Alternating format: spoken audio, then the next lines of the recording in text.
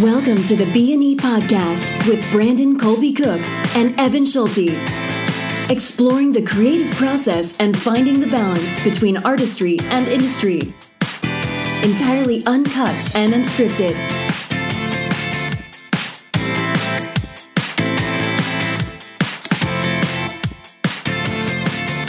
All right, welcome to the B&E Podcast. We are going to talk about why or why not to have a career in the arts. Yes, indeed. I mean, it seems like a really obvious category in some ways that we just haven't really dove into before. Well, yeah, I mean, this whole podcast is about navigating artistry and industry, and it's a good talk because, you know, why even bother navigating this industry of artistry? Yeah. Why even do it? I mean, I think there's the obvious reasons, like you enjoy it, you're passionate about it, it's fun. Yeah. You get to express yourself. There's a certain lifestyle that comes with it. But at the same time, it does come with its own set of interesting challenges. Oh, I see. You're bad cop, I'm good cop. Because now you talk about the challenges. Oh, okay. It means a life of insecurity and no money and inconsistent money when you make it. Inconsistent money and constantly coming up against your own validity as a human being. Oh yeah, no, that's a big part of it. I mean, I think with the more regular standardized job, you don't necessarily question whether you're valuable or valid in it. And not all jobs, some more than others. But with being an artist, you definitely will go through that period. I think, at least I know I have, and I don't know pretty much every artist that I know. Am I good enough? Am I valuable? Am I important? Do I have it? You know. That well, type yeah, of thing. because you don't get immediate sort of response for the service that you do. No. You know, it's like with almost anything else, there is a pretty direct cause and effect. You know, there's an exchange that goes on that is quite clear. Mm-hmm. You know, if you work in a coffee shop, it's quite obvious. People are already there because they want coffee. They already have the value set upon them. They give you the money. Mm-hmm. You know, so it's a clear exchange, just to put it into a very basic sort of way. The value is we don't even think about it because it's just so normal. Well, I mean, also I think the coffee shop is already established, and if you're working at the coffee shop, you know, I mean, let's just take this further. There's an entrepreneurial thing to being an artist, which is, you know, a lot of people. That's another thing. Is like if you're going to be an artist. In some ways, you're probably going to be a bit entrepreneurial. Yes. You know, unless you're a little more of a technician, which is, I think, less artistry and more being, you know, technical. But if you're really going to be an artist, like someone who's going to create something out of nothing, to lead a team, to build a vision, to do that, you're definitely going to need to learn some entrepreneurial skills. Yeah, because you're going to need to learn how to be self-motivated. You're going to need to learn how to value your own work, what to say yes to, what to say no to. You're going to probably work sometimes and not get paid anything. You're going to create something that maybe never sells. You're going to have to learn how to sell it. You're going to learn how to market and sell yourself. Yeah. You're going to have to, like, I mean, you know, just I know people who are in sales. I mean, you got to get out there and talk to people and introduce people and pitch people. If you're an actor, you got an audition. You know, so there's and you got to get headshots, you got to get an agent, you got to do certain things, right? That you know, and there's a lot of actors out there who aren't represented. You know, there's a lot of people who are represented but aren't getting out for auditions. Yeah, you know, there's all sorts of elements to being an artist. So before we talk you out of it entirely and make you want to quit doing it, this is the kind of thing we're going to discuss. And why for those who do it, why the cons are outweighed by the pros, and for those who don't do it but are thinking about doing it, why you might start dabbling, I guess. Yeah. Because we're both artists. We're not here trying to talk people out of it. But I think it's good for people to discuss the realities of what we all deal with. Yeah, because I think there's a lot of illusions and myths about what being an artist is. I mean, there are certainly some stereotypes which I wish were not as true as they are. Yeah, like what are some stereotypes? Oh, especially for actors, there is this sort of almost like a laziness stereotype, which is like, there's some truth to it. It's like, I went to the gym, I called my agent, I'm beat.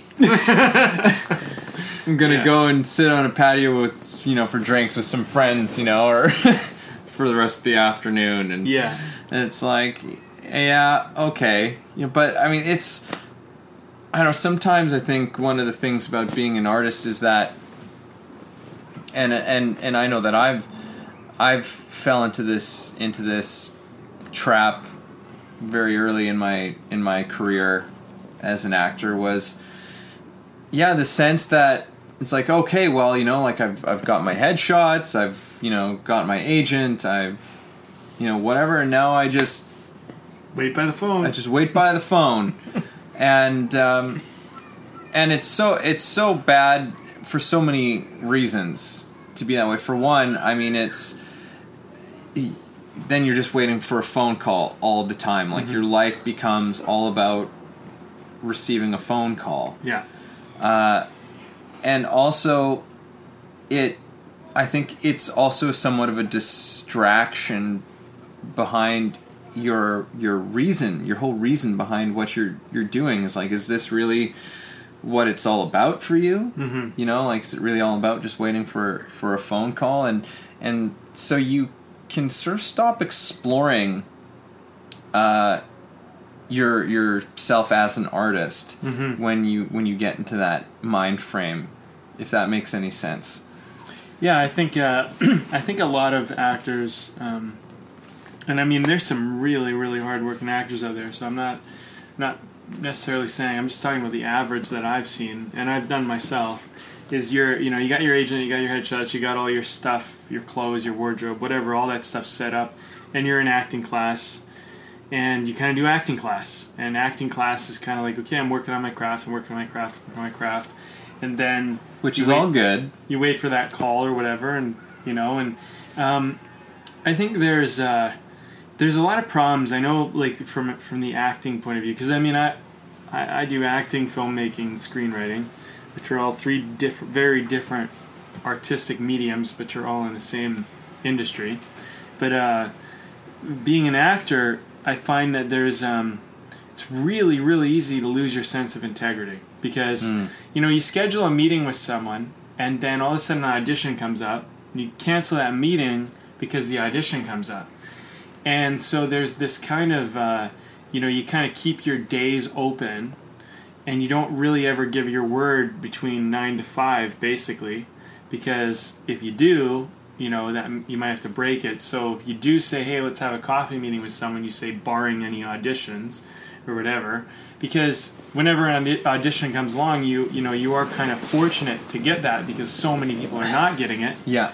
But I think when we talk about acting, we can talk about a little bit about, like, and that's what we're really trying to discuss. We're trying to talk about this type of stuff, like, how do you navigate that? Where is, like, the artistry and the industry? Where does that meet? And the artistry, I think, is more about yourself, and the industry is more of what you have to meet.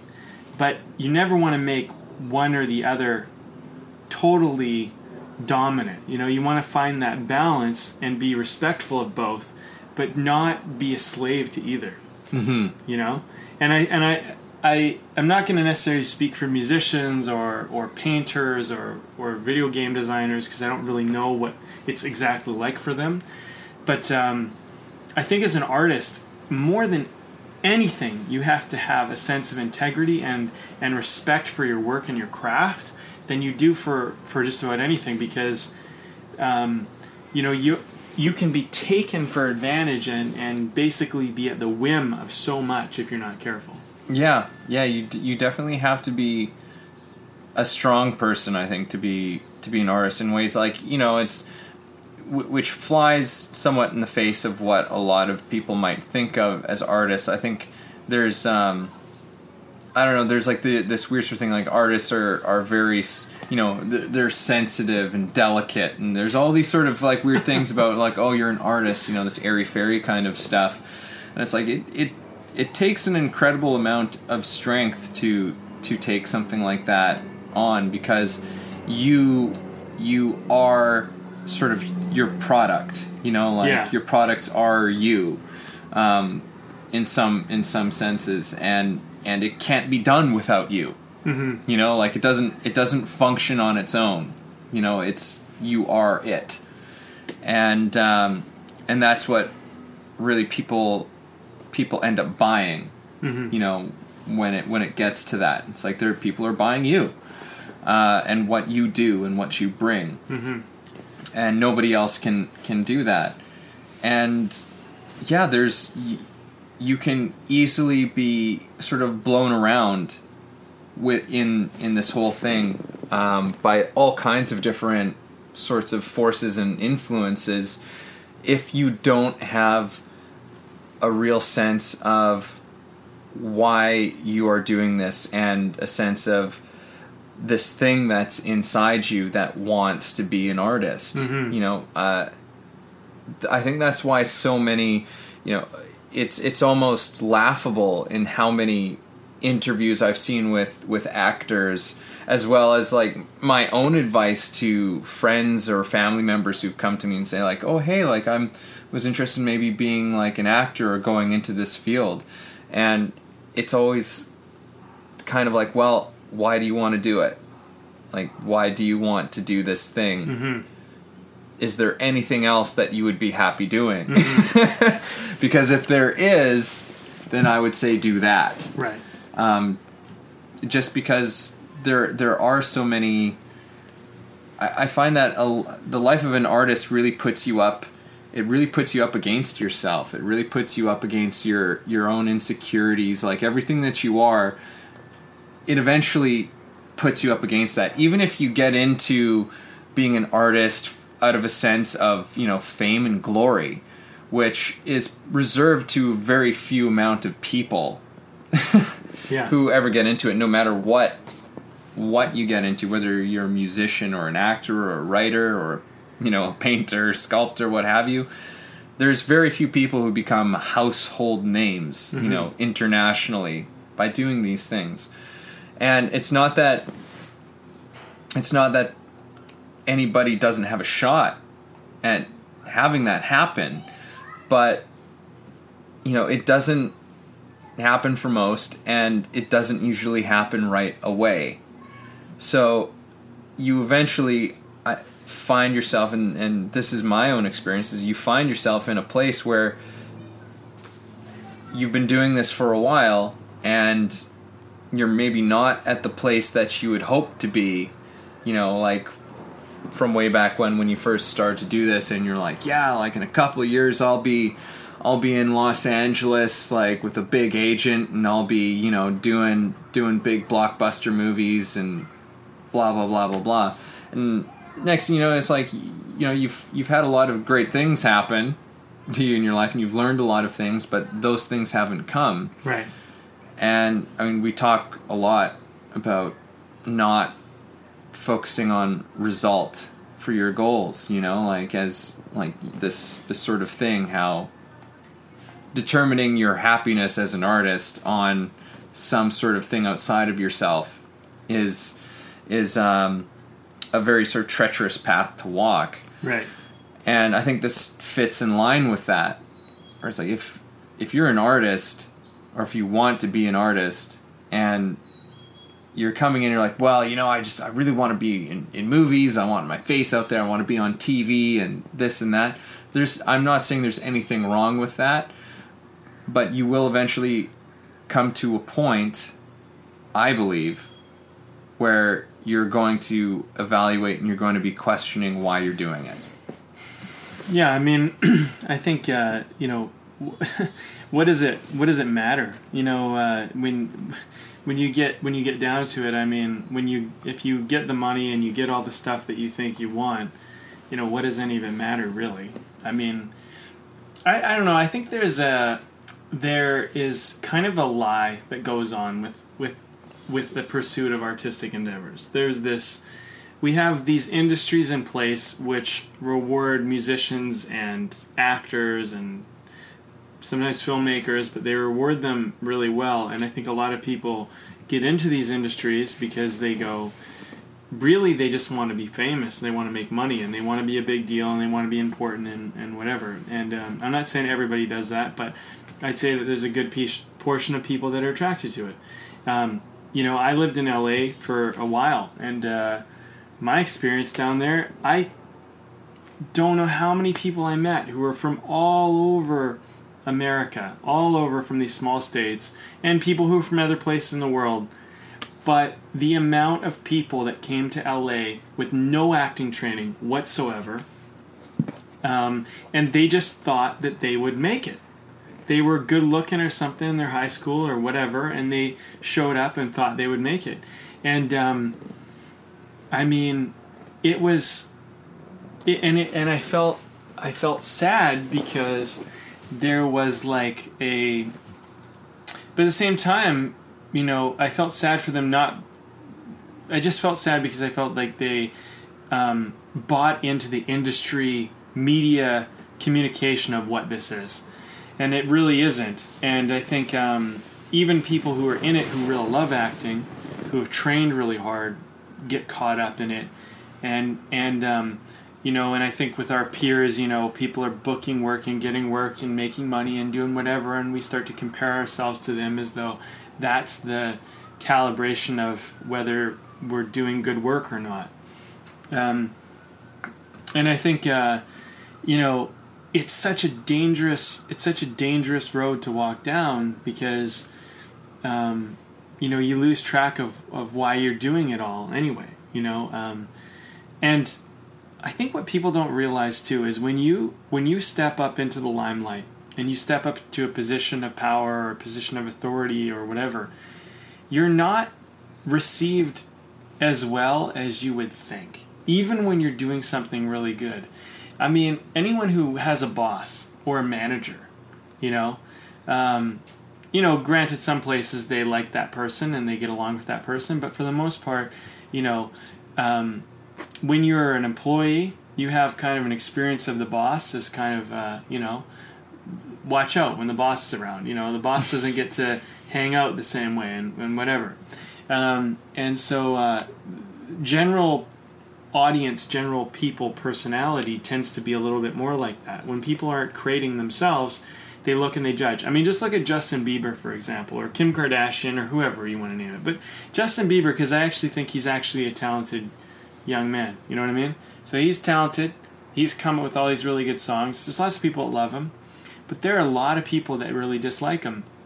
And if you're trying to get to a position because you think that you'll feel all this love, I can promise you that you will not feel love. For every 1,000 people that like you, there'll be one who doesn't, and that one person you will notice far more than you notice the 1,000 who like you. Yeah. And I think there's something to do with our nature, like as human beings, about how, and I think when you're pursuing this thing about wanting to be desired, wanting to be liked, that it creates a crazy thing. And yeah, I know my saying this isn't going to stop people from pursuing that, but I think that's the kind of thing we're talking about. And I think if that's what you want, you don't really want to be an artist. What you want is you want some vehicle to be special. And I think, you can pursue the arts to do that, but I think you're setting yourself up to walk a minefield. Yeah. But if you're actually pursuing the arts, I think don't get distracted by this need to succeed, this need to be successful. I mean, like, Morgan Freeman was like 50 years old when things happened for him, Yeah. Just look at so many people, right? And the thing is if you do it to be famous, I think you're setting yourself up for a lot of problems. Yeah, yeah. And I mean, I don't want to discourage people from pursuing anything in the arts. It's like if you have that interest, then definitely explore it. But really explore it. Like, don't go in half-hearted with it. Like, if you're gonna do it, then really give it a shot. See what it's like, and you'll probably very quickly find out whether it's something that you want to do or not. Because in a way, I do think that it's something that you feel called to. It is somewhat of a calling. Yeah. For whatever reason, I've never felt any interest in doing anything outside of the arts. Like, it's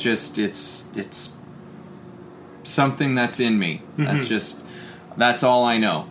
Yeah. Right? Like, the idea of doing anything else is just no.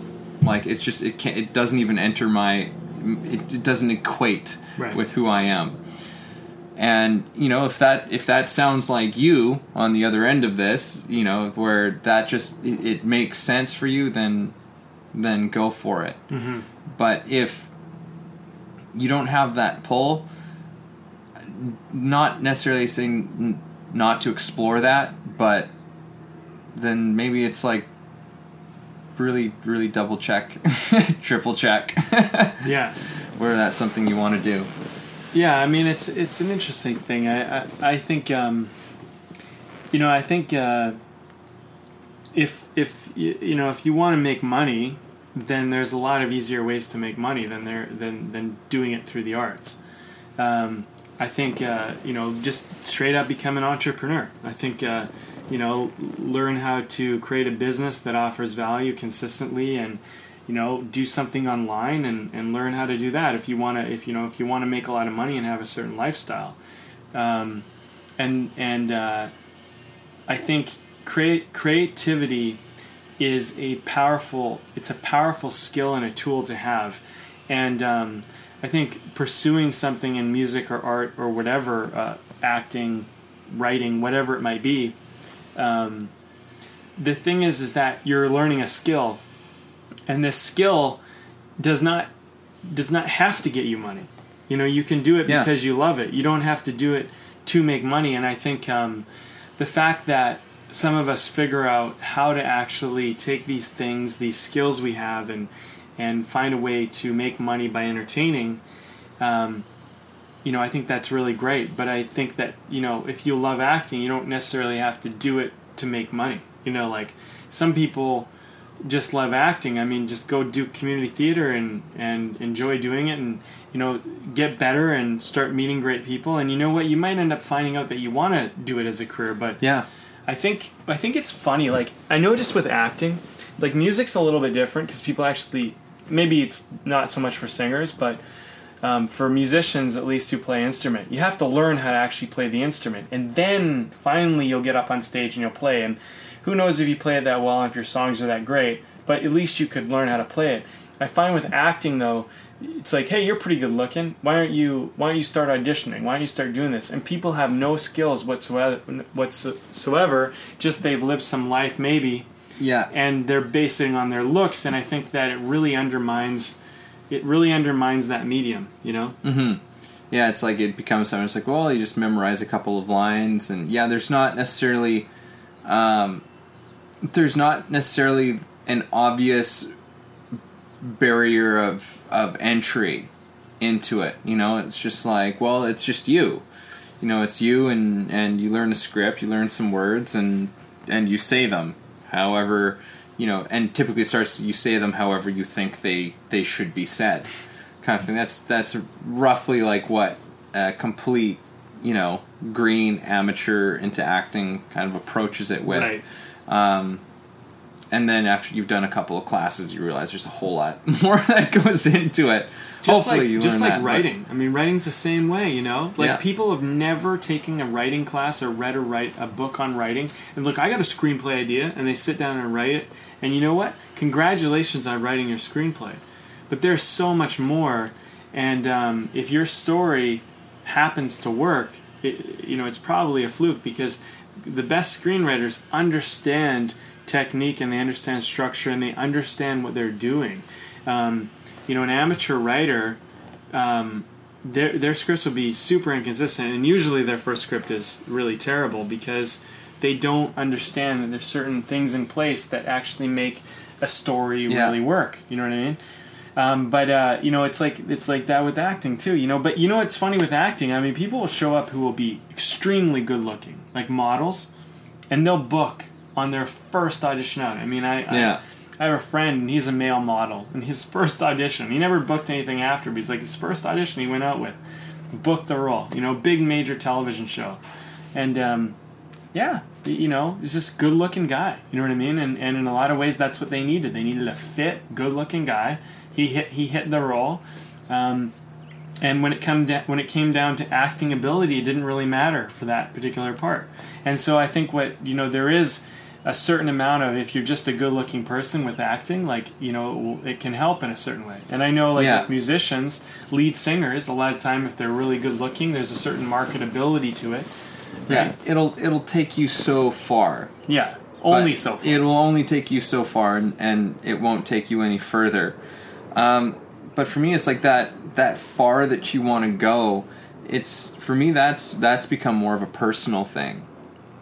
It's like, how far do I want to go in terms of the depths of my craft, as opposed to how far do I want to go in an out there sort of sense. It's just like, well, if you want to be a writer, if you want to be an actor, it's just like, well, okay, if you really want to do it, then take a class, then read a book on it. And if you don't want to do those things, then why? Mm-hmm.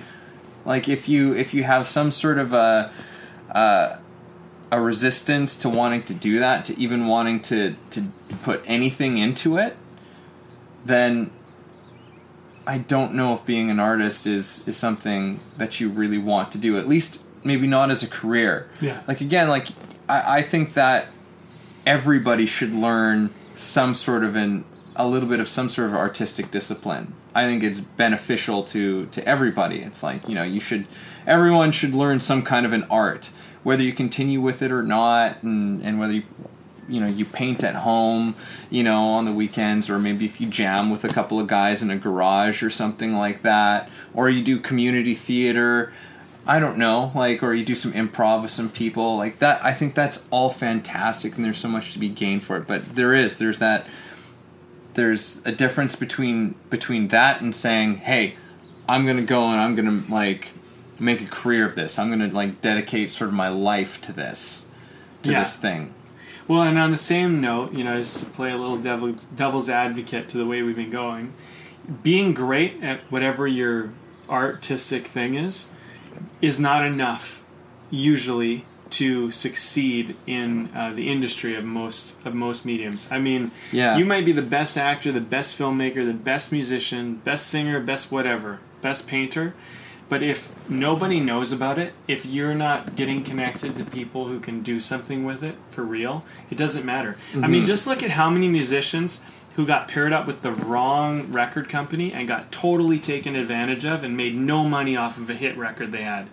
So when we're talking industry, we're having a certain discussion, and when we're talking artistry, we're having another discussion.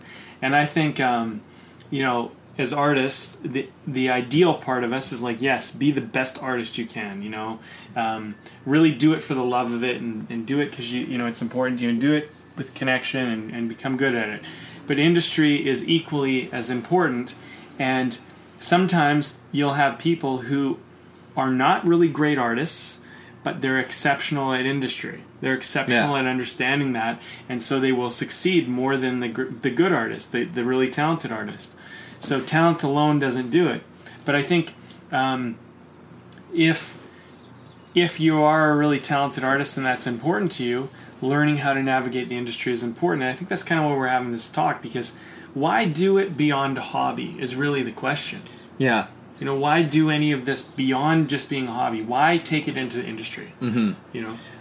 What you were saying reminded me of that famous Stella Adler quote where she said, "It's not enough that you have talent; you have to have a talent for your talent." I always like that one. Yeah, that's good. Yeah, I agree with that. And it's I mean, there's lots else that goes into it. I mean, it's this whole thing of schmoozing and stuff like that.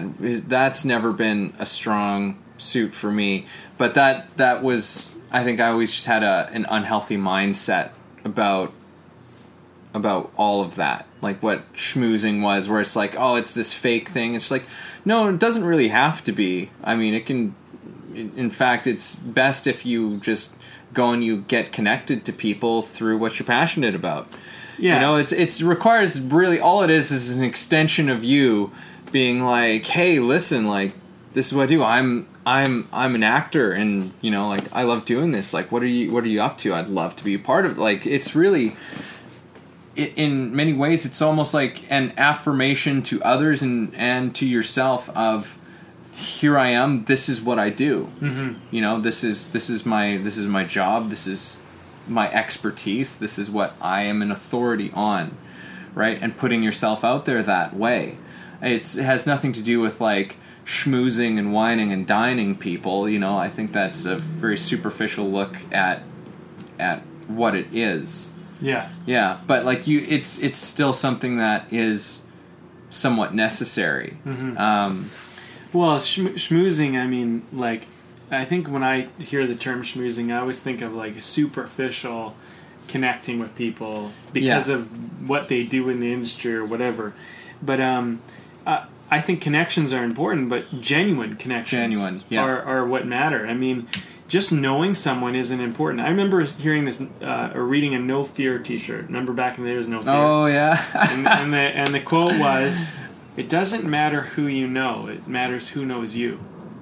And I think that's an important idea, because it's like, yeah, like you know, you might meet a lot of people and you might connect to them, but who knows you? Like, why would someone say they know you? They're probably going to say they know you because there's some type of connection or some type of value they got out of you, which made you memorable for them to want to affiliate or associate with you, you know? And so you want to think about, in schmoozing, I think, brings up the idea for me, and maybe it's just the way I hear the word, where I've seen it done, is that it's kind of this, I don't really bring any value, but you bring value, so I want to connect to you. Whereas connecting is, I have value and you have value, and let's get together, you know? Yeah, and we recognize the value in each other. Yeah. Unless, you know, when you look at, you know, that whole sort of Judd Apatow crew, you know, those guys always keep working together, you know, like the same sort of people. And with other filmmakers as well, you'll see directors work with the same DPs and some of the same actors, you know, and they work with a lot of the same people, and that's what I think the kind of connection that you're looking for. You know, it's not like, oh yeah, just cast your net and try and know lots of people and get lots of phone numbers for people who really don't necessarily give a shit. You know, you're just somebody that they sort of had a brief conversation with, you know, at some function or event for a couple of minutes, as opposed to these, you know, these groups of people who they continue to work with each other. They don't know everybody, but they knew each other. Yeah.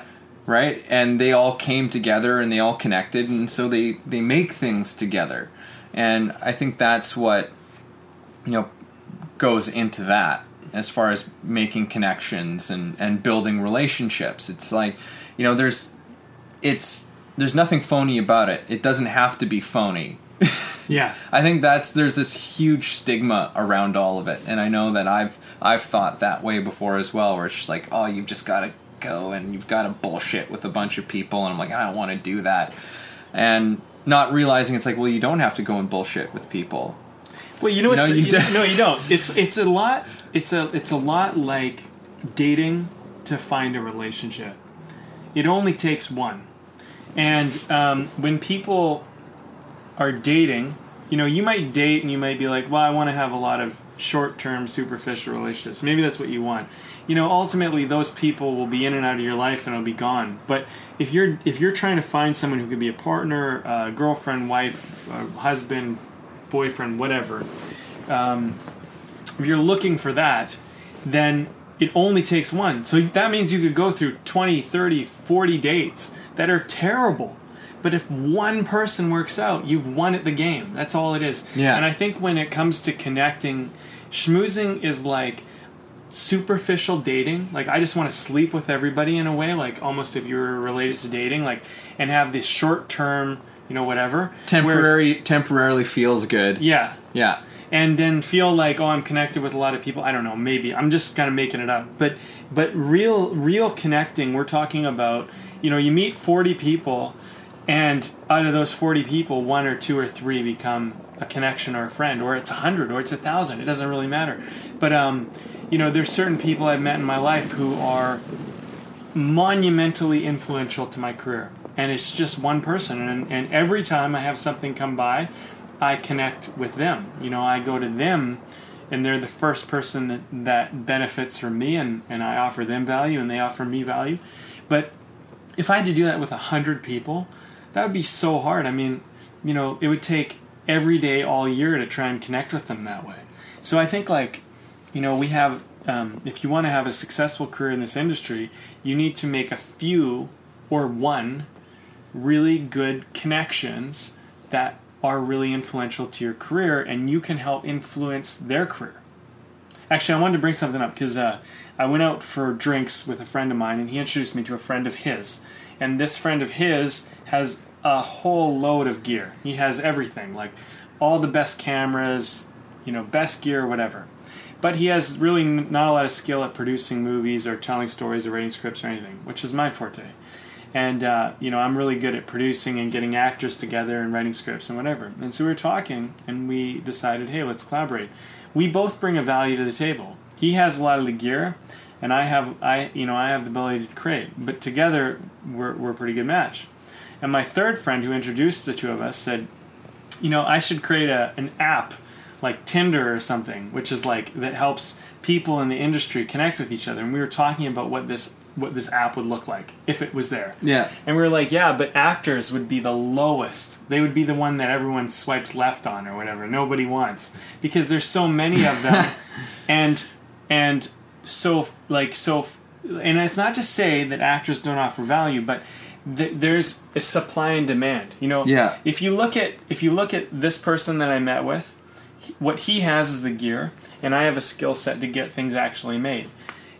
Together, we both perceive at least, a value from each other where we could work together and combine forces and it'll be good.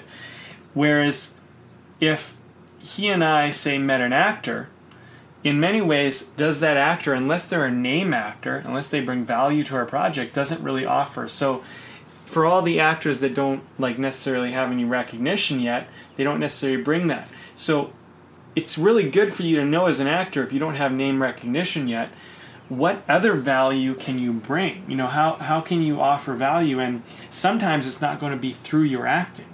I think that's what people need to realize, is that, if I started playing guitar today, I wouldn't go to a band and say, I'm going to be your guitarist. I might say, you know what, I'll help you in some other way, like I'll help promote you or market you or do something else where I have a skill set, because I'm still learning guitar.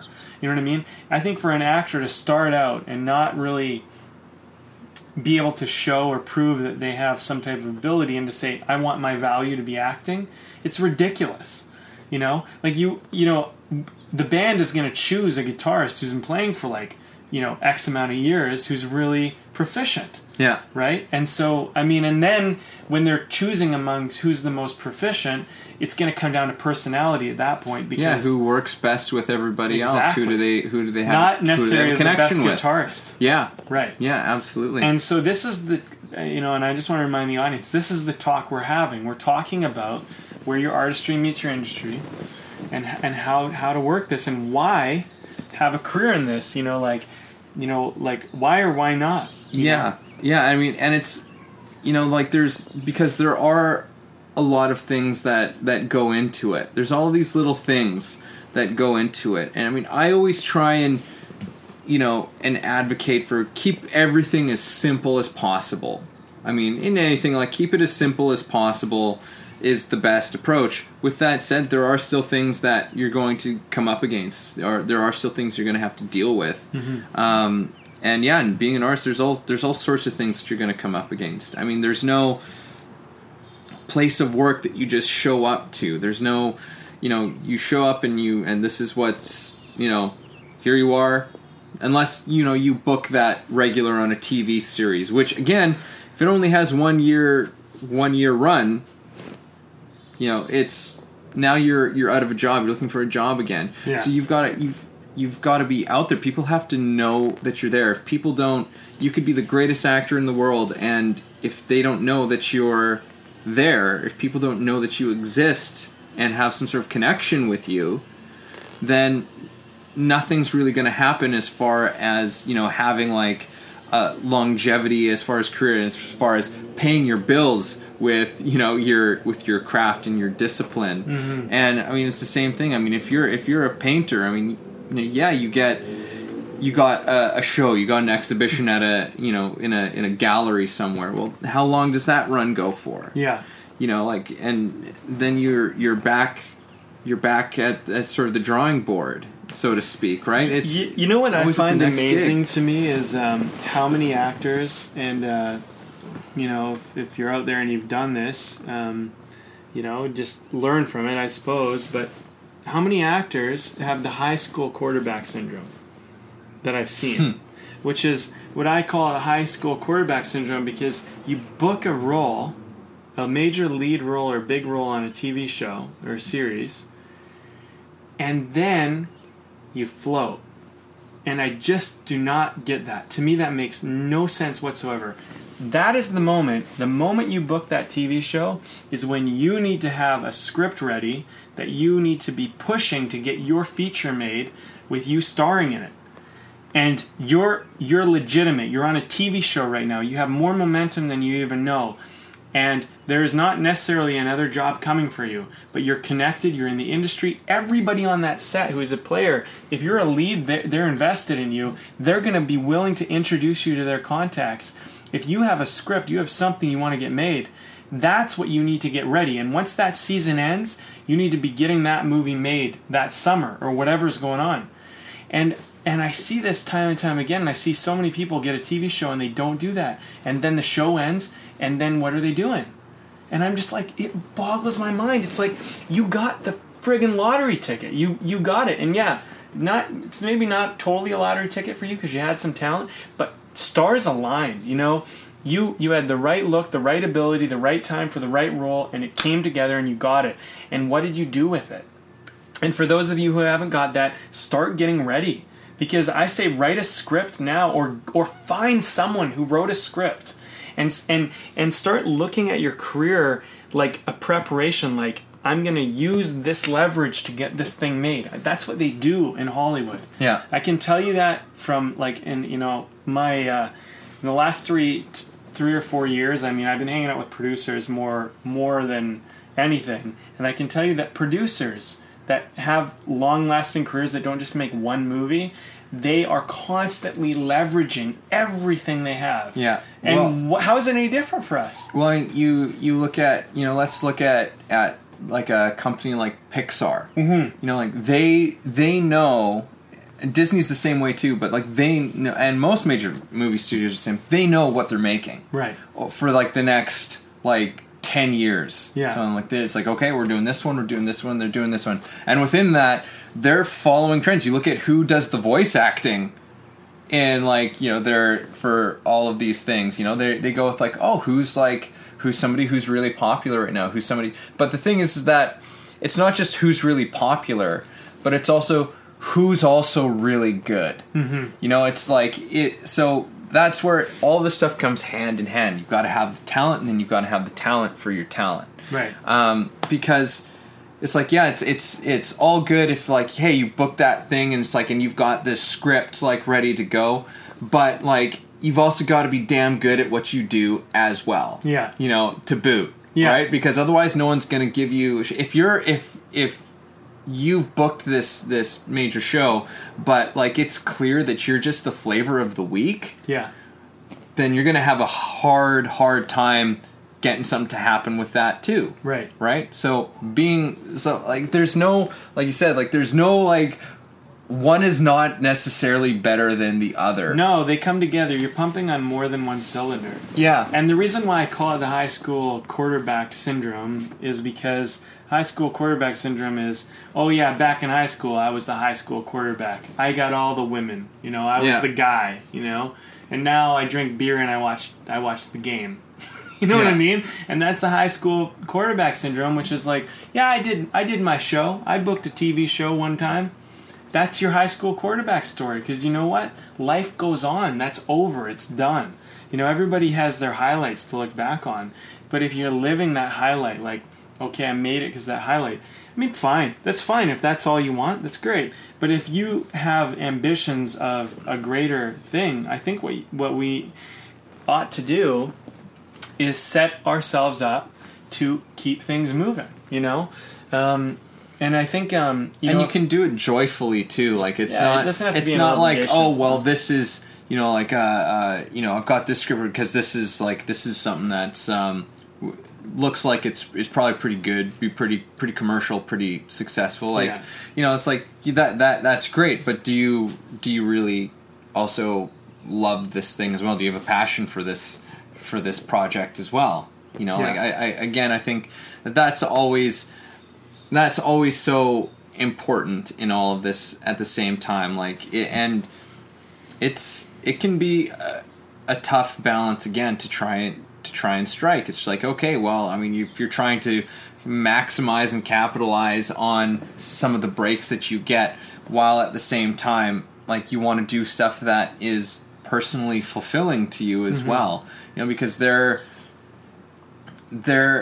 is work that is done out there in film and in music and stuff as well, where you're just like, well, this is, is this really lasting work, or is this just, again, the flavor of the week or the flavor of the month, right? That will be gone and forgotten about. Right. So it's continue to always find the love in what you're doing, like, and as well as trying to extend a hand to the industry that you're in as well. Like, it's... Well, I think, and I think it's... I think there's the motivation of being set up and being prepared to succeed, but there's also, like, what am I offering and what am I bringing to the table when I do succeed? Why? Like, what service am I providing? I really think, and I said this earlier in the conversation, but as an artist, it's being entrepreneurial. And, there's a great book, and we'll reference it here in the podcast. It's called The E-Myth. And I actually highly recommend actors and writers and directors reading this, and I guess musicians as well. But read the book, because it breaks down the entrepreneurial myth. And the entrepreneurial myth, essentially, without ruining the book for you, I'll give you the short answer, is that most people who do entrepreneurial jobs believe they need to do everything themselves, and that they can't trust anybody else with most of the other jobs, so they do everything themselves. And so then what's happening is you create a bottleneck in your business where if it doesn't go through you, it's not going to happen, and you only have so much capacity, so only so much can go through you. So meanwhile, while you're learning acting, now you need to learn how to screenwrite, now you need to learn how to produce, now you need to learn how to direct, now you need to learn how to connect with people, blah, blah, blah, blah, blah. Well, there's people who are great at these jobs. Yeah. So what you actually need to do is you need to learn how to connect with people who can do these jobs to help you out. If you look at, say, I'll just use Justin Bieber for examples, because he's one of the most famous, arguably famous people right now in the world. But he's not famous by mistake. He's famous because, yes, he has great talent. He has a good look. He knows, well, whatever, I don't know. Whatever, he has talent and he has a good look. But he has an agent, he has publicists, he has people, to help him dress. He has he has everything. Team. He has a team, right? There's all these people that are taking care of a lot of stuff. He's not doing it all himself. Just imagine if you took the mindset you had right now, where you're doing everything yourself, and we placed you in one of the most famous roles in the world. And I think the myth is we believe we could do it, but you wouldn't be able to. There's way too many things that are being thrown at you from every direction. You need people that handle that. And so, when we're beginning in our career, once we get our artistry to a certain point where we feel like we can actually make a career out of it, I think we need to start looking like, how can I get people to help me? And I think most actors, for example, the most they have is they get a photographer to take their photos, and they get an agent, and they get an acting teacher. And that's pretty much their team. Yeah. You know, and maybe they have a buddy or someone to run lines with them. And like, that's your team. And like, and you're as small as your team. So you need to start looking at, okay, well, what are some other things that I can do? Like, get a writer friend. Get a writer friend who writes scripts, and start learning from them about writing scripts. You know, get a director friend. Get a producer friend. Get friends that are connecting you in other mediums. You know, I remember things turned for my agent and I when, you know, I said,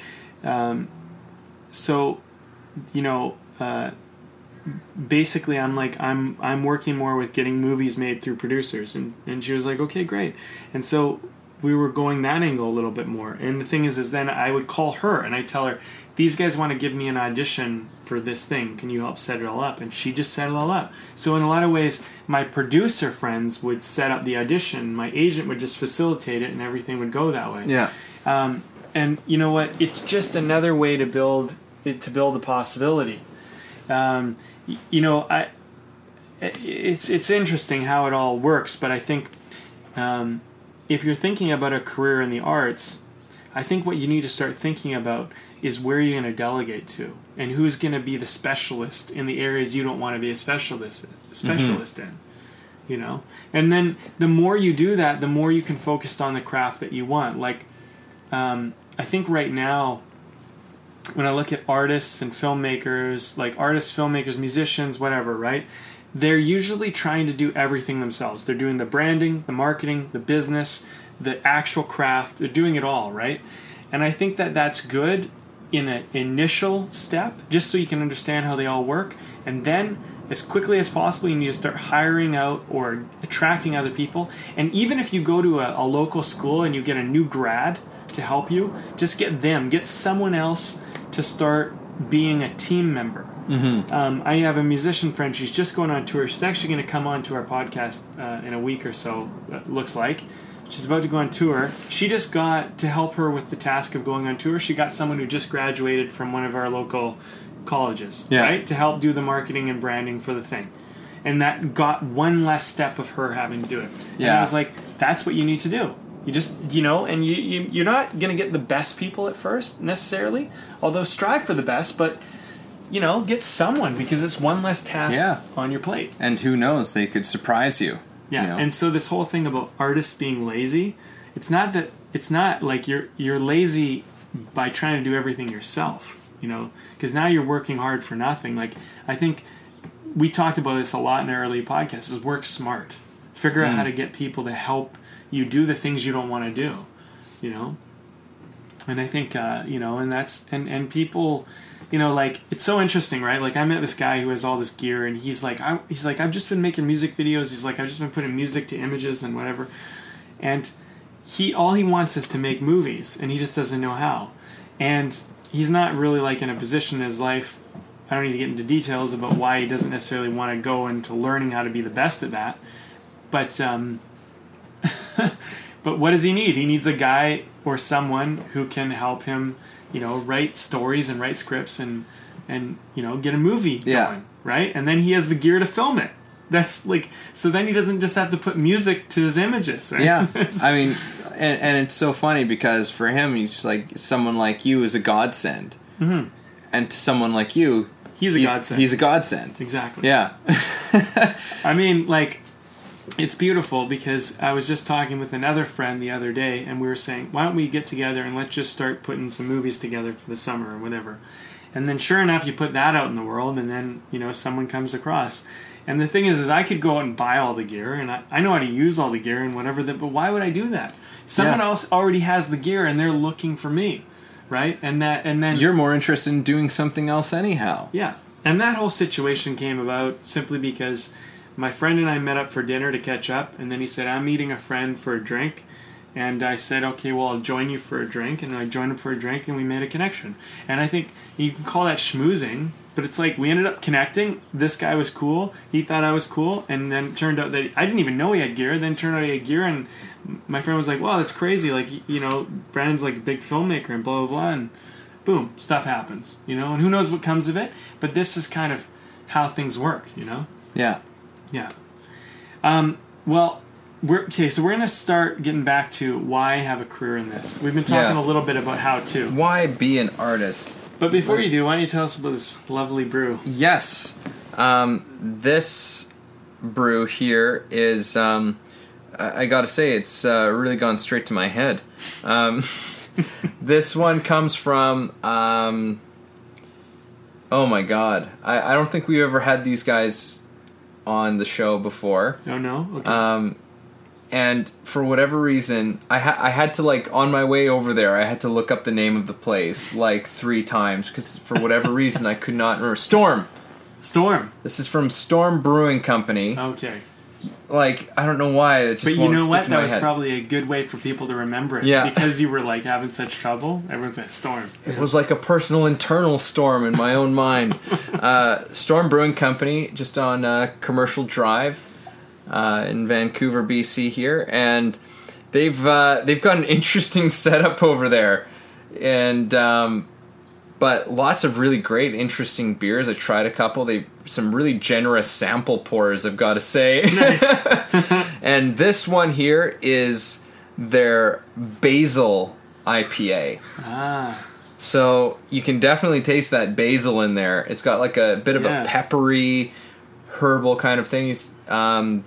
The woman who served me there, she was saying that they dry hop in the dry hop sort of barrel. They put like fresh basil in at that stage of it, and so she's like, it's quite forward on it, and It's super dry.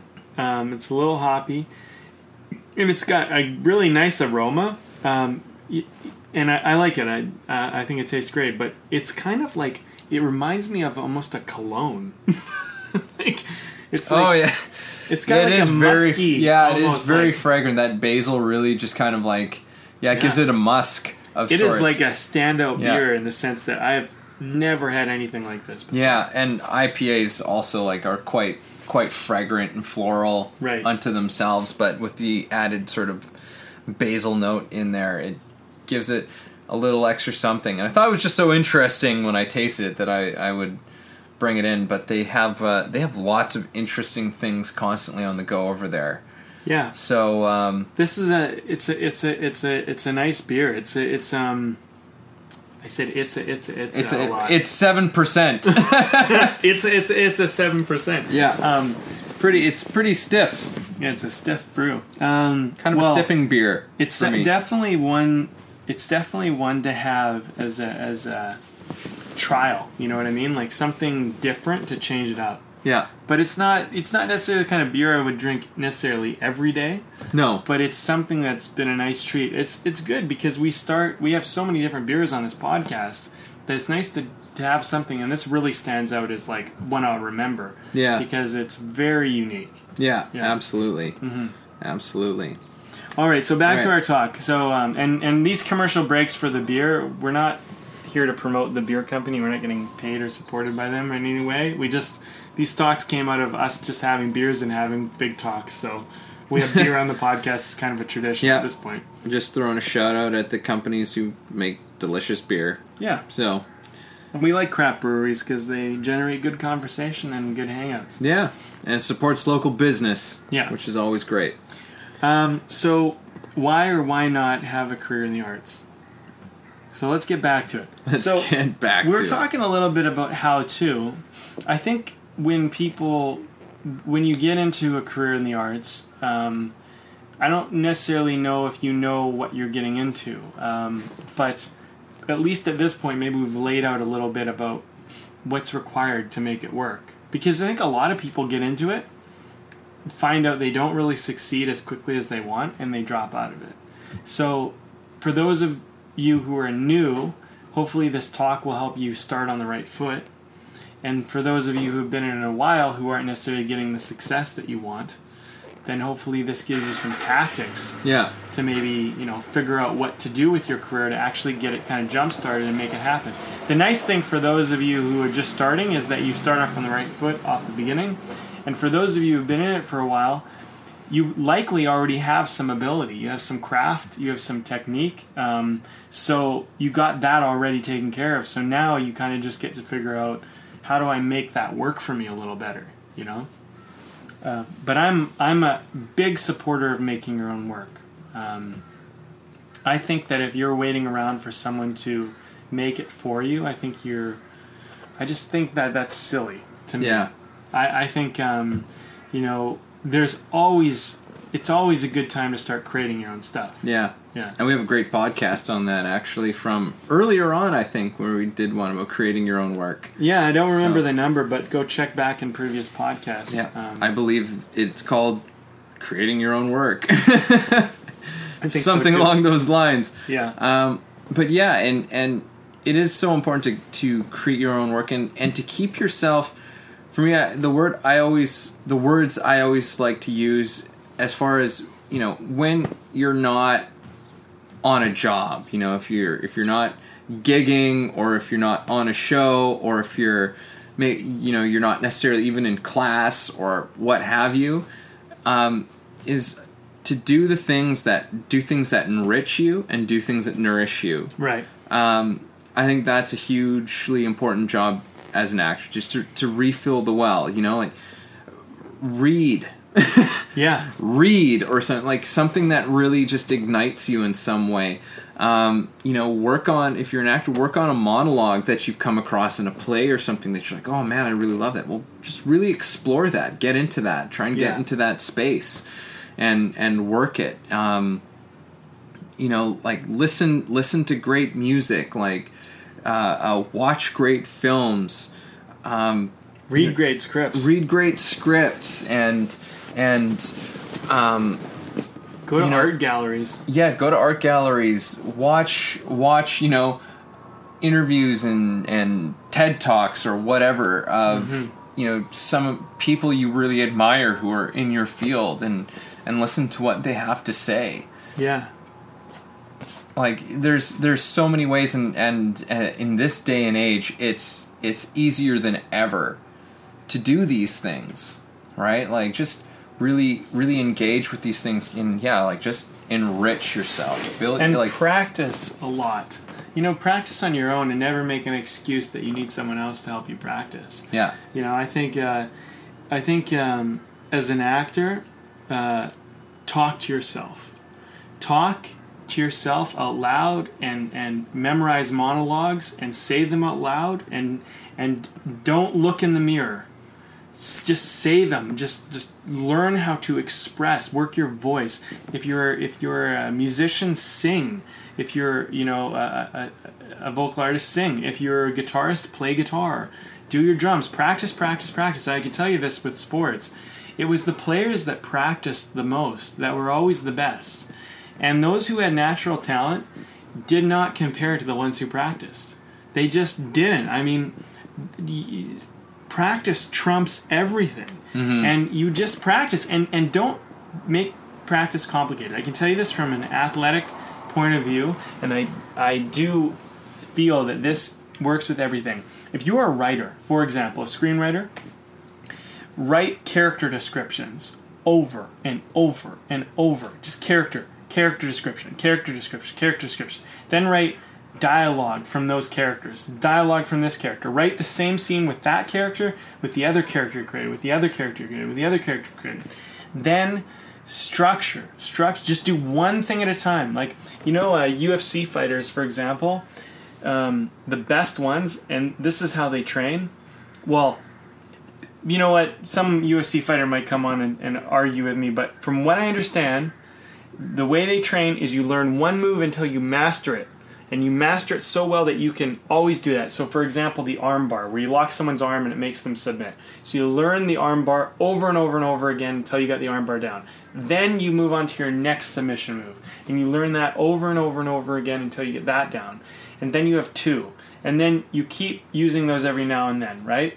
And this is how we learn. So when you're working on something, don't just work on a little of everything. Work on one thing until you master it, and then you get so much confidence with that you can move on to your next thing. Yeah. And I think what people try to do is they try to do everything, but they do nothing. You know? Yeah. And I think what practice is really about is like, is about learning different skills and mastering each skill specifically. Well, yeah, I mean, it's absolutely true.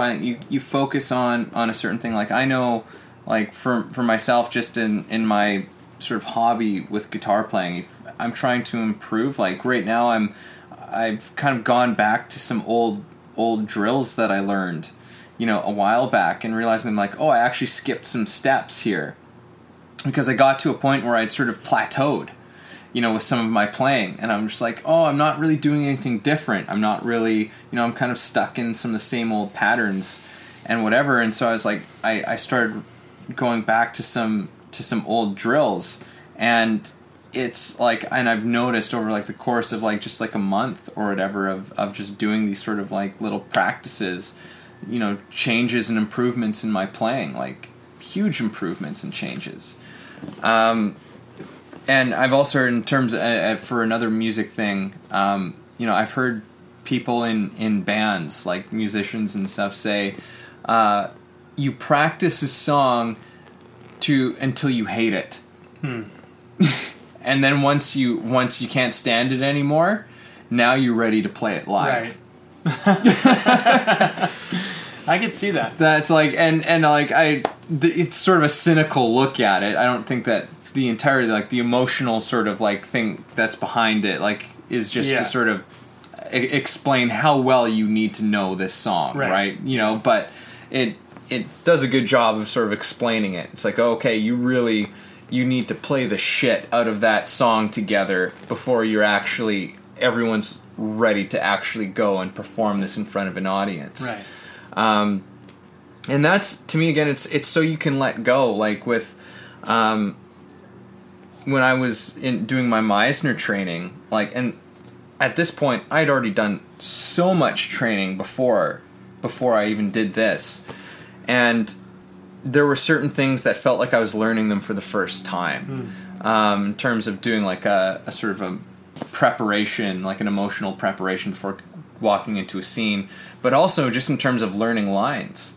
It's like, for me, learning lines was always just like, oh, it's, in some ways I still feel that way, but it was like, okay, I want to get over learning the lines. As soon as I was, pretty affluent with the lines without a script, it's like, okay, I'm done working on the lines. But I learned a whole process. I was like, no, you've got to learn, like Larry used to say, he's like, you learn those lines until they're in your veins. Like, you don't have to think about them at all. Like, there's not a fraction of your brain that has to think about what the next words are that are coming out of your mouth. Right. And the beauty behind that was that it was like, well, when you get it to that point, and there's a lot of work that goes into doing that, sort of tedious work that goes into doing that. And we even ran exercises that way with our scene partners, where we would go outside and we'd throw a ball back and forth and say the lines like as fast as we could. And if we stumbled, if we forgot, we went back to the beginning and started all over again from the beginning of the scene until we could do that whole scene without a pause, throwing a ball back and forth with each other without a hiccup, without a problem. And it does take effort and it does take work, but it was extraordinary how that one seemingly little thing made such a difference when it went to putting it up in front of an audience. That, when the unexpected things happened on stage, it didn't matter. Like, you still knew what the words were that were coming out of your mouth next, even if you didn't know how you were going to say them. Yeah. But it was extraordinary, right? It was a freeing thing to do. Yeah. Yeah. Well, okay, so why or why not have a career in the arts? One thing I would say is that things are moving more to an artistic way of thinking and a way of being. If you look back through history and how the education system was created in the 1800s or whatever, Industrial Revolution and all that, right? So things were created with a certain mindset in place.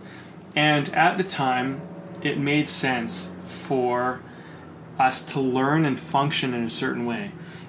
And so if you look at, say, our parents' generation and the generation before, if you went to school and you got a degree, or you got, or even if generation before that, if you graduated high school, that was enough, and then it was a degree, and then, whatever. You were basically guaranteed to have a job. And now our generation, and it's only going more this way, knows that if you get a degree, you don't necessarily get a job. We don't believe we will necessarily get a job. That's why things have changed. And it has changed. It's not that way anymore. You can get a degree, you can get a master's, you won't necessarily get a job. Well, not a job that you really want, and not a job, and further, because there's more of a, and this really bothers me about the educational system, not that the educators are a problem, but the business of education is a problem for me, which is that they are making money off of getting students in debt, and they want you to be in debt as soon as you can. As soon as you're an adult, they want you to be in debt, and they want you to be in debt for the rest of your life, because if you're in debt for the rest of your life, you're paying money forever. It's like you owe money and you're paying money forever. So the longer you're doing that, it doesn't matter how much money you make, because you're paying them, and that's all they want. So the whole model is changing, and people are starting to wake up to this. And we're starting to get away from the black and white scientific thinking.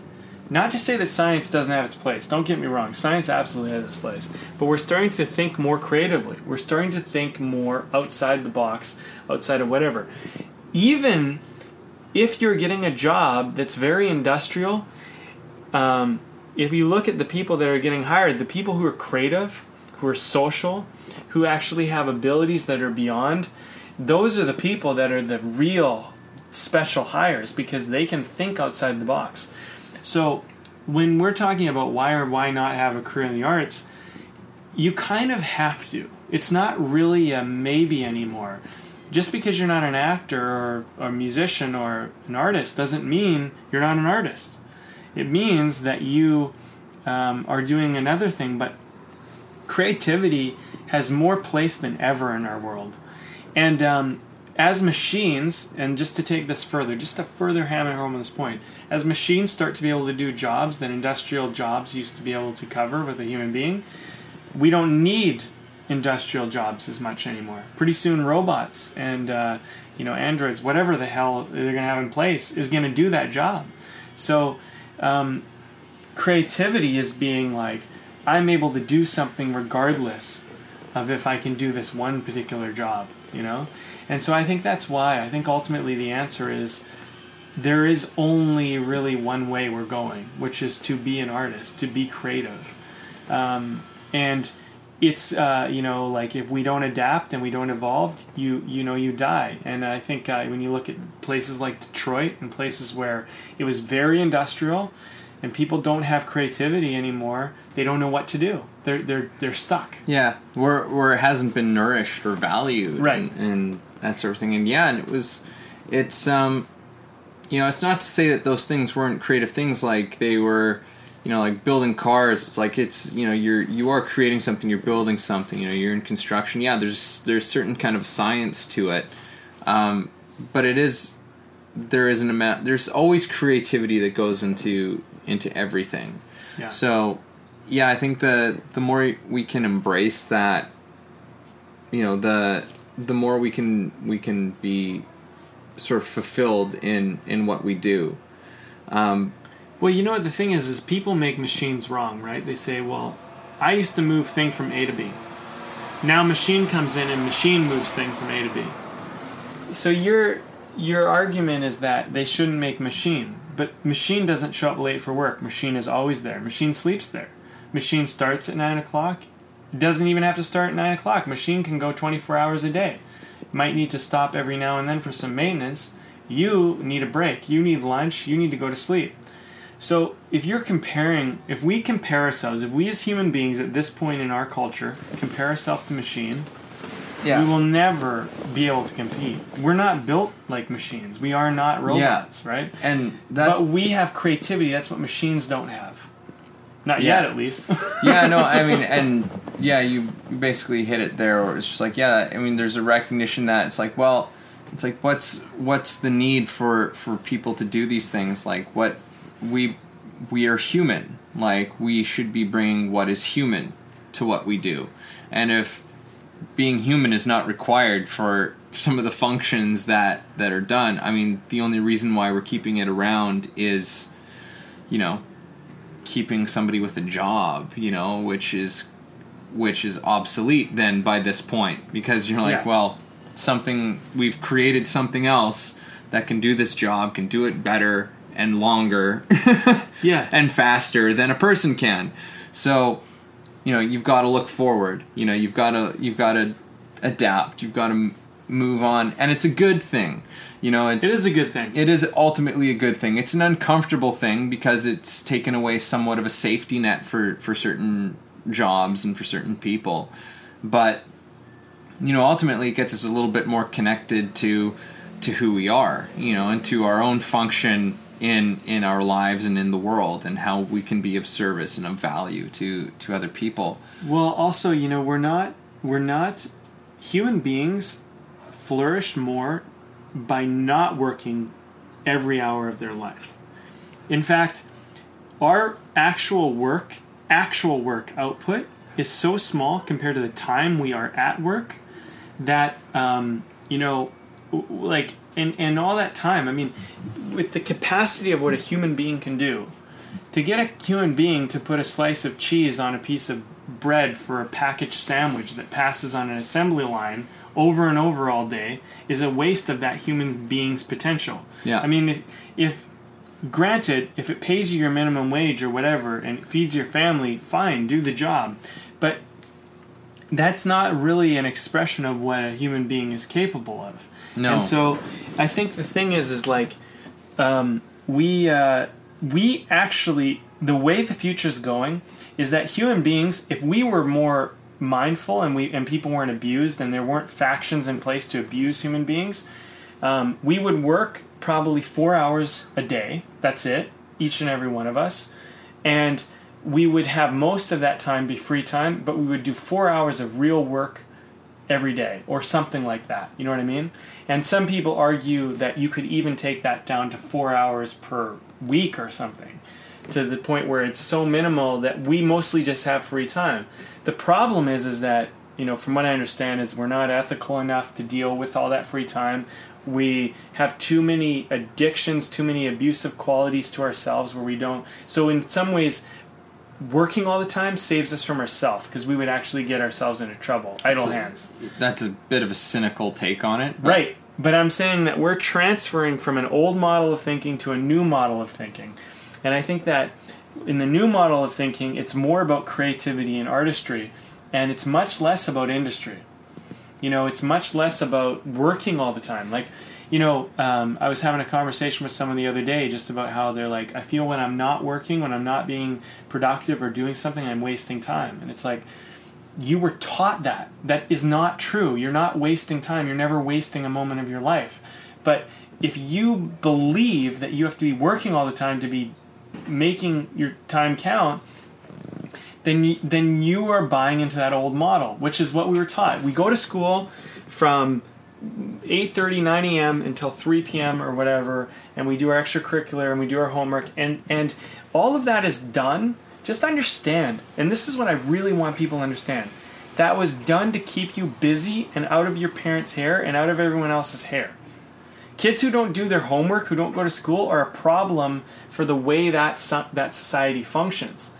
But the question is, do we really need to be going to school for all that time? Like, really, if we were mindful and we were educated properly, would we actually need to be tied up in school doing all that and do all this homework? The thing is they've proven now, and there's new schools of thought that have proven that that's not true. We don't need to be. But, basically, society works on us being busy.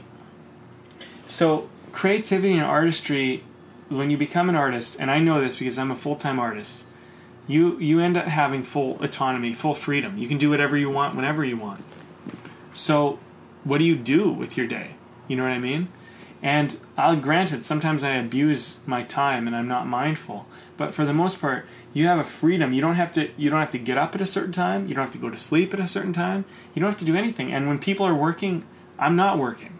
It's weird. It actually creates a whole new brand of issues.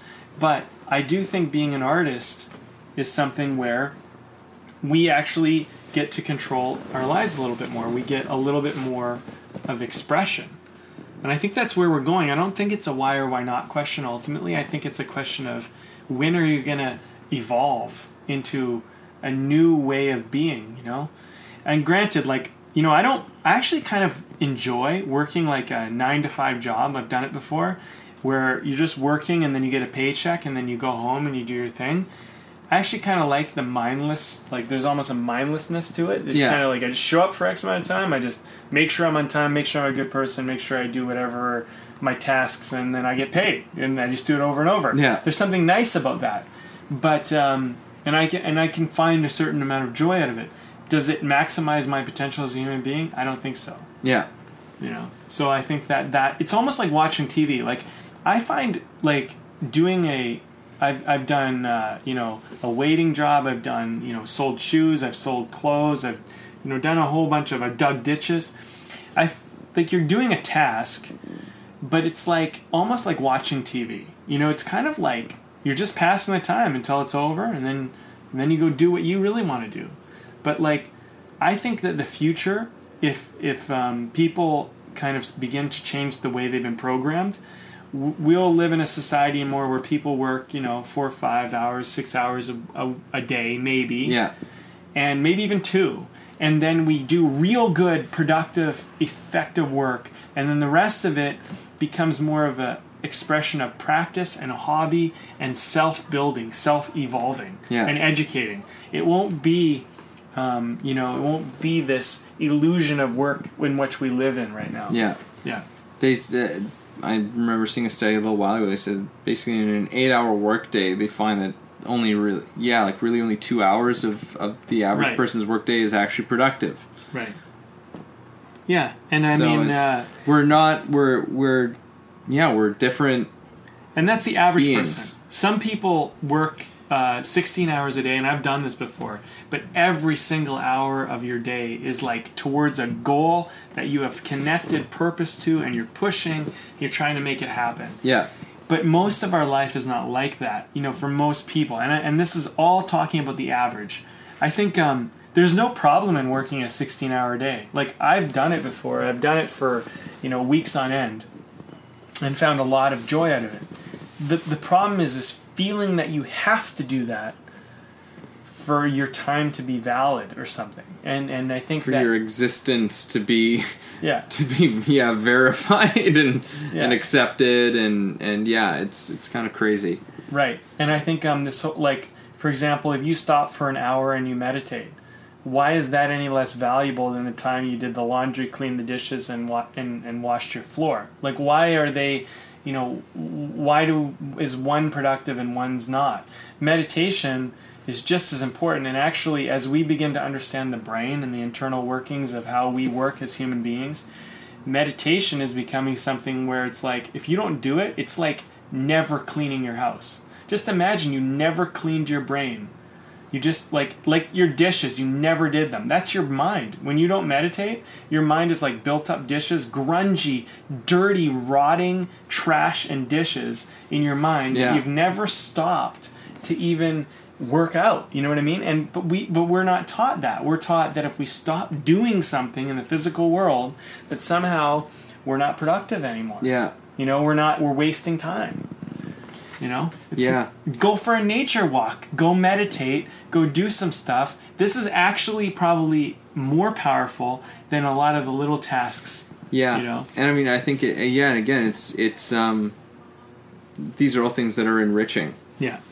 Enrich yourself as an artist. As this is part of what you do, and it's going to defy some of the logic of what we've been told our entire lives. And this is another part about being an artist that people don't expect. Yeah. Is that it's like it's going to put you up against some ideas that you've never challenged before. Right. Which is also a good reason why to do it. Yeah. I think, this is another thing. It's like, at least as a hobby. Yeah. Yeah. And I mean, it's like, 'cause, I know meditation is a deep part of, now it's a daily thing. It never used to be. But it's something that has become a practice because, it can basically get like Lord of the Flies up there without it being checked. It's like a bunch of kids stranded on an island and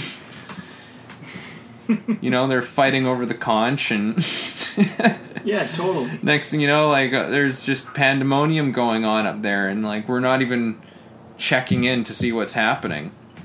No. So I'm curious: is the beer winning for you? Do you want to? Do you feel like it's getting to you, or do you feel like you want to keep talking? Well, I feel like I want to just there's something still in this conversation that I feel is to happen yet. Okay, all right. I don't know what that is. We're probably narrowing in onto it. So let's just go back to this for a second. So why to be an artist? Why not to be an artist? Well, there's one thing that I want to bring up now that I think about it. Now that you point that out, is and it was something we were talking about before we started the conversation, which is that foundational beliefs. This has been the big thing that I've been working in my life recently, and we've had a lot of philosophical talks. Just listen to our last several podcasts before this one, and and you'll see that they were progressively more about philosophical and how to be and how to live. But I found that my beliefs right now are largely based on some type of foundational belief, and that foundational belief was based on another foundational belief all the way down, and if you chase it back far enough, it's all right back down to my ancestors who were cavemen and cavewomen. So if you go back, if you come from the core belief of survival, and you understand that's probably basically the core, right? How do I stay alive? That's where every belief is really born from. And then you look at our society today and you go, when I woke up this morning, was I worried about dying or not? Really? No. Farthest thing from my mind, I can tell you that. I was worried about, should I get a coffee or should I just drink water?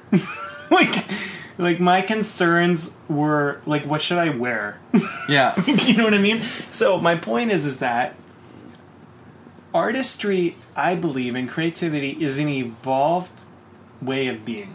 Because when you're in survival mode, you're not thinking about, what do I create?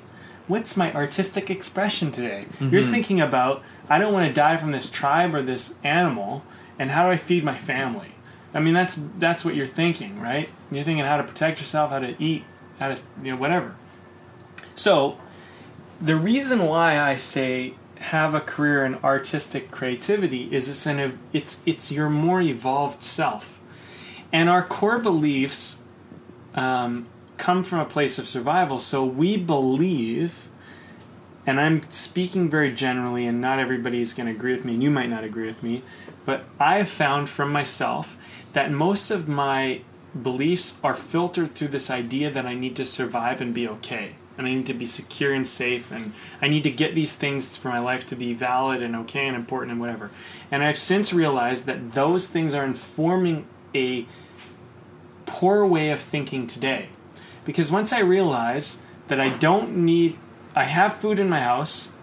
I mean, granted, if you're in survival mode right now, you're in survival mode. You're in that place. But for me, I'm not in survival mode. I have my rent's covered, I got food in my cupboards. I got friends in my life. I got clothes to wear. I got money in the bank. I got pretty much everything I need. I don't really need anything to get by.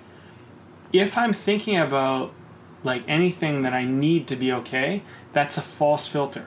Mm-hmm. So once I accept that everything is okay, then I start thinking from an evolved place.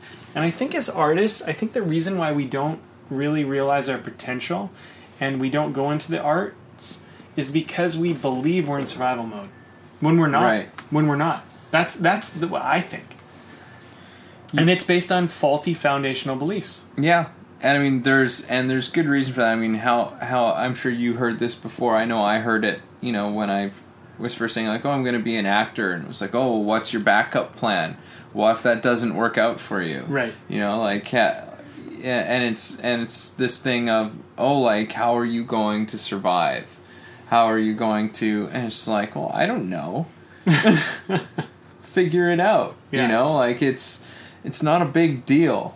We make such a big deal out of some of this crap sometimes. It's just, it's absolute nonsense, and you're sharing something that's been sort of a personal thought, and for myself, it's, I was sharing with you before we started, it's like, realizing that I have this part of myself that places so much, I'm putting everything onto every project that I take on. Like, it's the next script that I write, it's got to be like, it's got to be something so incredible, and it makes it almost impossible to actually do it. And it's just like, well, if you're thinking of being an artist, it's just as a piece of advice, I guess, would be, everything does not have to be everything. Some things will do great things, some won't. That's just the way it is. It's still, to me, it all comes down to this: is there something inside of you that's looking for expression? That's all it is. It's a call. It's a calling of expression that's going on inside you that has some sort of a way that it wants to be expressed, and that's a good indication of why you should be an artist. If there's something that's just not being fulfilled in whatever you're doing in your life right now, or maybe you are doing it right now and you just need to do a little check-in with yourself about what you're doing. But if that calling is there, then that's a pretty good indication of why to do it. But if you don't feel a calling to it, if your calling to it is like, I want to be big and rich and famous, then that's not a call to be an artist. No, it's a call to be big and rich and famous. Yeah. Which is probably some other demand. The ego. Yeah. But whatever. Well, I think, or do you think that there's that good question, that really great question is if you knew you couldn't fail, what would you dare to do, What would you do if you knew you couldn't fail? If you knew nothing could go wrong, what would you do? And I think that's much more telling about what we really want. And I think we make a lot of decisions based on, well, I don't want to fail. There was a video, one of my persistencies right now, just doing it every day, is watching educational videos on various topics. So I've just been doing that a lot. And so one thing that I watched a video on was about how kids learn and how kids can reach their potential. And they did a study on this where they found that if they told kids how smart they were, there was negative effects for them growing up, whereas if they told them how great their process was, there was positive effects for them. So for example, they did a test, and if the kids would do well on the test or whatever, and they had a control group as well, but the kids who did really well on the test, half of them they would tell them, or a third of them they would tell them, you must be really smart. You did really great. You must be really smart. And the other group, they said, well, you did really great. You must have worked really hard. You must have really took some chances or tried something or whatever. Well, the kids who were talking about process, about worked hard, ended up wanting to take on more challenging things, more difficult things, they wanted to challenge themselves. They wanted to try to find out if they could solve things. The ones who were told they were smart didn't want to do harder things. They wanted to do easier things. They wanted to keep maintaining the illusion that they were smart. Right. So what happened was the test basically showed that the ego, which is, I'm smart, basically the need to be smart actually kills your potential. Right. Whereas doesn't want to be threatened. process, which has no ego in it, which is just that you're, well, actually, if the ego could be, you could argue that it's work hard. I'm a hard worker. Right. Was more important than being smart. And then so it's better, as an ego point of view, it's better to believe you're a hard worker than it is to believe you're smart. Because by believing you're smart and by needing people to see you as smart, you actually want to do less work, less challenge to keep maintaining the belief. But a hard worker actually doesn't care if they look smart or not. They just want to take on the greatest challenge. The person who ultimately has much more success is the person who takes on the harder challenge. Right. So the point is that, these beliefs we have about ourselves, about who we need to be, have a great effect on what we're willing to do. So I would, and this isn't necessarily proven, but I'd be willing to jump that some people are willing to be artists because they're not afraid, because whatever their self-image maybe is not so much tied up in that I need to succeed to be okay. Yeah. Whereas people who aren't willing to be artists are a little more tied up in that I need this to be okay. And it's not necessarily true. Like, these beliefs we have are not necessarily true. And I think whatever we're trying to maintain in our life is something we need to call into question. I would much rather be a hard worker than smart, because I think that, it's someone who's willing to take on challenges. And, smart is like, well, what if one day I'm not smart? I remember there was a player on one of my teams. He was a star. I may have shared this story before, but we had a player try out who was, and I remember him sharing with us that he was like worried he was going to be replaced because he was the best player. But, for the other players, they weren't worried about that. We were all working hard, So I think when you perceive yourself as the best, or perceive yourself in some position or some image, you stop learning to express and be creative and be an artist. Stop putting yourself out there, because now you're just trying to maintain this position. You know what I mean? And it all becomes about performance and results and whatever. Yeah. Which I've definitely fallen victim to myself. Oh, I can say the same thing. Yeah. Yeah. So yeah, I mean, why be an artist? Why or why not? Well, look at it as kind of I think my final note would be, look at it as something that's, it's the only way to find out who you really are and what you're made of. I mean, if you live too safe and you never create any value, you never try to put yourself out there and express yourself and do something, I mean, you're just basically the equivalent to a robot, And yeah, I mean, we can find a scientific breakdown for everything, but you as a human being don't have to just be a science experiment that didn't work out. You can be something, and you can change at any moment. You can decide that everything you've been doing can stop right now, and you can turn this ship around. You don't have to keep going down this road. And I think, unfortunately, because of the way our society was born and evolved to the place it did, we were all, at least at this point, educated from a faulty system. And I think we need to be willing to extract ourselves from that system and start to look at the world, in a new way. Well, yeah, I mean, there's an opportunity there. Within that challenge, there's an opportunity, and we're in that opportunity as we speak. To really call into question, to find better ways, to find more truthful expression. And I think that that's also a big thing. If I'm going to leave another little sort of final note to this is, if you're looking to be a more honest, authentic, truthful person in your life, then I think artistry is, the best way to go about doing something like that. Mm-hmm. I think ultimately that's what art is about, is its expression of the truth of what's inside of us. Yeah. And so if that's what you're looking for, if you're looking to find greater truth in you, and in the world, then walk down the path of being an artist, for as long as you feel it's necessary. And it might not feel necessary for your entire life, but it will probably show you the things that it needs to show you. And then the rest of what you do with your life becomes kind of a piece of art in itself. Artistry is not exclusive to the artistic disciplines. It can be found in everybody's lives.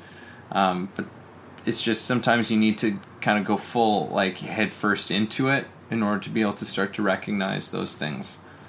Yeah, I think artistry is not just something you get paid for. It's something that is expressed through all sorts of stuff. It's expressed through dating.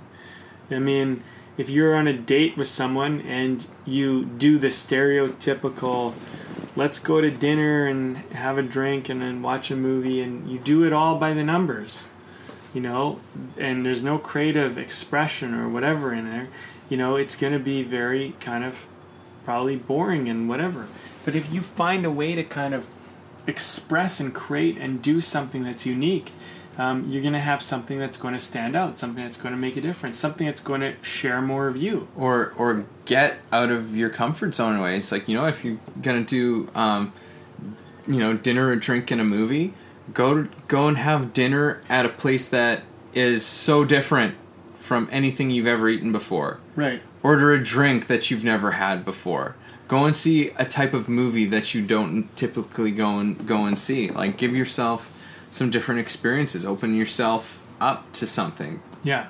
Yeah. Totally. I mean, that's just there's all sorts of little ways in which you can sort of build artistry in your life. Yeah. And I guess to a large degree it comes down to pushing yourself into some uncomfortable places or getting a little bit out of the normal, getting yourself out of the routine, not working on autopilot, just being consciously engaged with your life, I think. Right.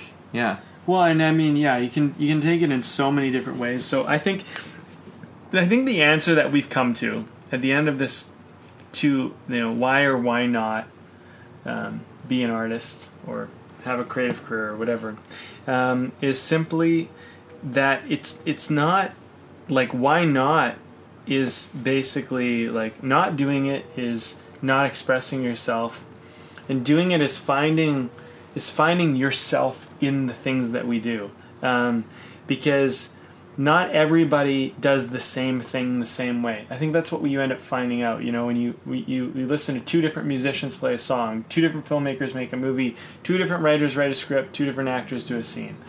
List goes on. Two different painters do a painting. You find out that everybody has their kind of own way of doing it. Everybody. And there's billions of people in the world. And for you to assume that you do anything the same as anyone else, and as though that would be a good thing, is delusional in its old thinking. And I think what we're trying to point out here is that, and what we've come to really, is that find the way you do it. And have that become a part of your life. And if you take that further into a career and into whatever, then fine. That's great. Yeah. Yeah. Yeah, I think that's an interesting sort of thing that's happened from the beginning of this conversation to the end, because I agree with you. It's not like why should you or shouldn't you be an artist. It's like why would you not be an artist in your life? And again, it how far you want to take that is up to you. Mm-hmm. Whether you choose to take that on as something you do for your a career, or if it's something that you do just kind of for yourself, to sort of engage with the world and with yourself in a new way, then that's fantastic. But do it. I think our artistry is something that we should all incorporate into our lives. And keep listening to our podcast. Yeah, we love that too. We got more things to share. that was our show for today. Thanks a lot for listening and being a part of this. If you enjoyed our conversation, please subscribe and share with your friends and family, or you can learn more and message us at www.thebndpodcast.com. Oh, and make sure to leave a comment and rate us on iTunes. That will really help us out a lot. It definitely will. Thanks.